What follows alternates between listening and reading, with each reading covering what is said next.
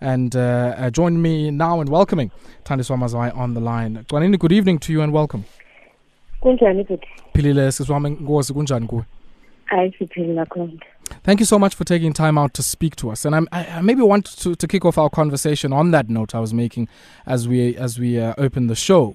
I think we see a massive planetary crisis across the world manifested in different ways.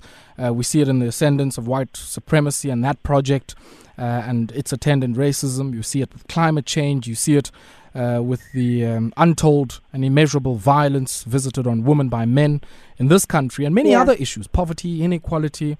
How do we make sense of all of this? I mean, we're thinking about 76 a few days ago. And I guess the big question is, as we navigate, a society in transition, how do we make sense of this? And more importantly, what becomes the role of artists? I mean, I could never pretend to have the answer to that, But what is glaring to me as someone who works very much in the space of the spirit is that we've reached some kind of impasse. We've reached a deadlock.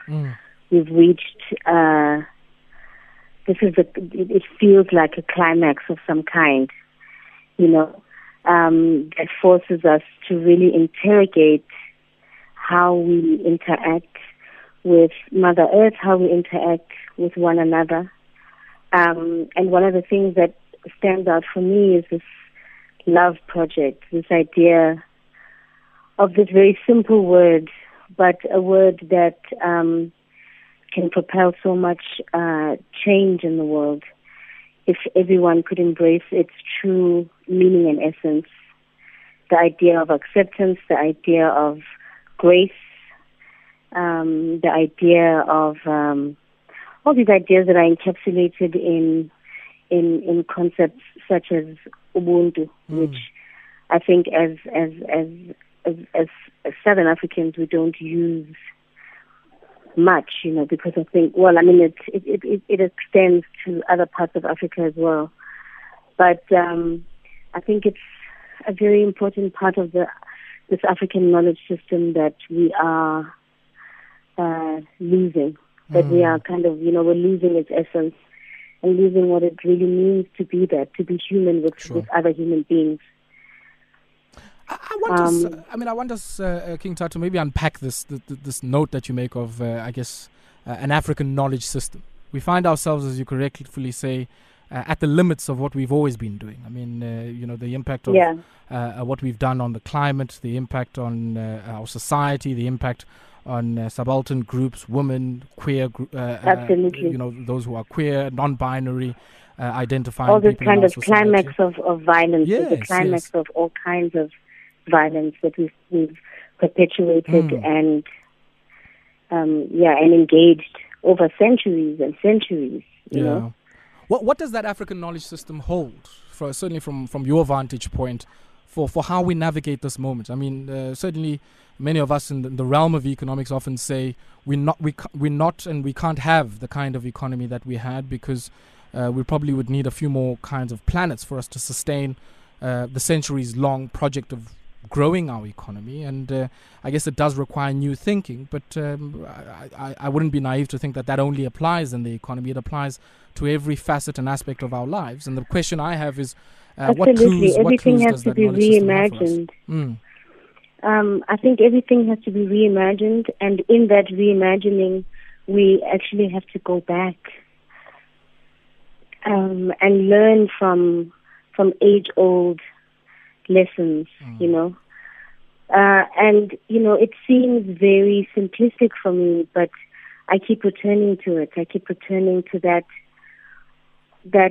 original impetus, which is love. Everything that we do is driven by a love of something. That love may be misplaced. It may be it may be, I think misplaced is probably a good word for it. But love is always that original kick. It's the thing that we arrive into the world hoping to find, that we'll find safety, we'll find kindness, we'll find grace in our experience with other human beings. So for me, that is one of the biggest lessons that we can learn from this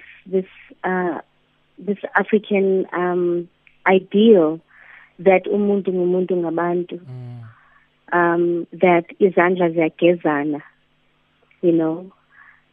that whole idea that we cannot exist without extending kindness and grace to other human beings, regardless of where they come from. And in fact, as part of the African system, we are much kinder, very kind to visitors, to travelers, So even going back to this idea that so-and-so is from that country or that country, we keep singing this song from Cape to Cairo, Azania, but we don't fully hold that idea dear to ourselves, and of course there's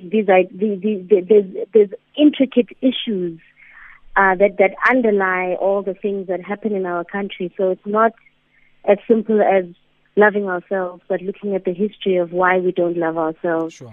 Looking at the history of struggle, the history of poverty, and why it is that people feel that there isn't enough for everyone else. There's only enough for us. And it's because we've lived in this place of serious desperation, as black people, as women, as queer people, just in this constant desperation. I mean, Emalukshini, the desperation, the sadness, the depth of of chaos that exists, in our own families, and our families are huge. So when you see such a huge group of people with such huge afflictions, you have to really start thinking, can I go back to some kind of concept that will allow us to regenerate, Twanina, I want us to pause here because on that note of community and, of course, how do we regenerate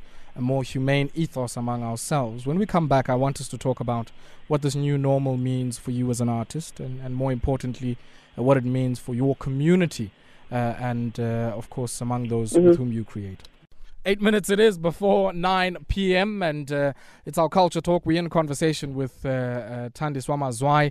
I don't know how to describe Thandiswa. Maybe African flying machine might work. But, Magdalene, I guess the other question I want us to maybe unpack a bit more is what this moment means for you, the artist. And I guess we can speak about all of the sort of high-level philosophical questions that comes with. But there's also the day-to-day bread and butter very mundane tasks of survival, right? Putting food on the table, making sure that you are replenished enough so that you are in a position to be able to create. Let's talk about that. What does it look like when, you can't stand in front of thousands of people at festivals like the one in Grahamstown and many other places? What does that mean for you as the artist and, I guess, the environment within which you create? Well, first, there's obviously those bread and butter issues that artists are not making any real money at the moment. I think I'm probably one of the very few who are now doing my second kind of booking, through a streaming festival. So these are very desperate times for people, just the other day, there were food parcels being given out at the market at Mickey's in Newtown to musicians and backing singers, because it's that bad that people who were able to take care of themselves at some point are now having to rely on someone else's kindness. And for me, that's the thing that I've what you see is that this moment has increased the amount of stress and desperation. The number of people that are inboxing me on Twitter or Instagram saying, I don't usually do this, and I don't even know how to do this. I don't know what's going on. I just know I need help, and people who are saying this has always been my way. This has always been my life, and I'm just even more desperate now. Sure. You know. Sure. So I mean, I guess this is an interesting juncture because it does throw up again the importance and the need for organizing among creators. And I use that in the very broadest sense of the word to not only encompass artists, musicians, but anybody who has found themselves in an economy where probably not as organized as the lawyers or even any other grouping that would organize itself into a union. Yeah. And let's talk about that. I mean, how do you see that unfolding so that we don't find ourselves, if we're faced, say, with another crisis, it might be the climate tomorrow and not necessarily a pandemic. How do we make sure that those who create are protected? There's a lot of different ways in which that can happen. First of all, people can be paid what they're worth, so that they're able to save some of that money.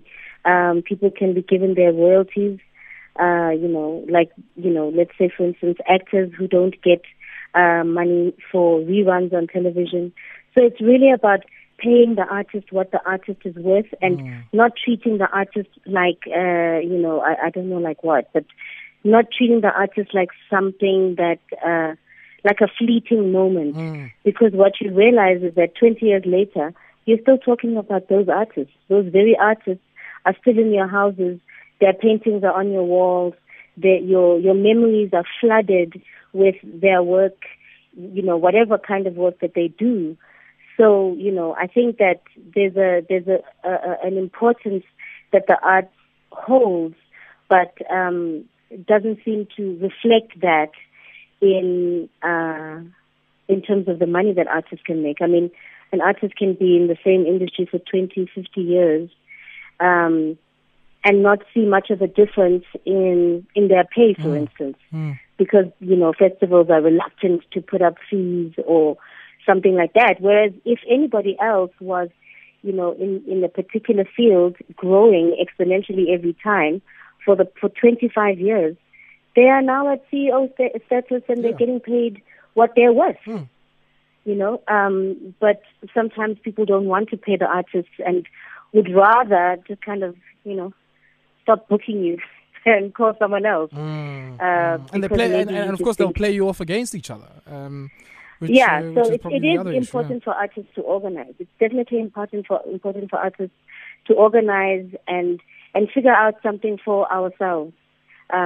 Because, this kind of, relying on other people and waiting for some department to do something, a lot of the times that doesn't necessarily always pan out the way that everyone imagines, So we have to find ways in which we, set ourselves up, Maybe we should do a stokvel that is about, our pensions. For sure. I mean, whatever works. Whatever works. Yeah, I think the other issue is that many people have tried to impose a model onto the industry and say, go and start a union, go and start a guild, go and start, a certain kind of structure. I think the industry itself should be able to figure these things out, and because we're the ones that know what the issues are, But going back to your question about audiences and how that feels, because of, when you are doing an online gig, you're faced with about 5 or 6 cameras, and that's it. Green screen. And no one is clapping, so you don't get any energy back. And so sometimes you just feel like, am I still here? And you start to fade out of yourself. I've definitely experienced that, where I've just kind of, and then I remember, oh damn, we're live, because it's very easy to forget that you're being watched when all that's in front of you are cameras. I need eyes, I need smiles, I need faces, I need hands. So, it's really, really difficult for me. I don't know how it is for other artists, but for me, it's something that I'm having to get used to, because also what this is that I don't get to be, I don't know. I mean, there's just something so beautiful about that fleeting moment of a gig, that 1 hour that you can't get back. But with these live stream shows, you can go back tomorrow and watch it, and go back again and watch it. And now you can be a little bit more critical of the moment. Look, I mean, it changes things somewhat, and I think for abantu abafana nana abaphila ngengoma, we might have to maybe think about different ways of taking Lumpilo a bit forward. And maybe before we let you go, Magwanini, just for some of your fans who are listening in to this conversation, talk to us briefly about your next performance. You did say you're fortunate enough to still be able to perform, even if it's not to the energy-giving crowds that you've become accustomed to. Yes. Well, we have another one. You know, nowadays it's kind of like, how many gigs do you have? I have another one coming up. No, it's kind of like each one, you know. And then, you know, next month maybe there'll be another one. Okay. Our next gig is with the National Arts Festival, which this year has gone online.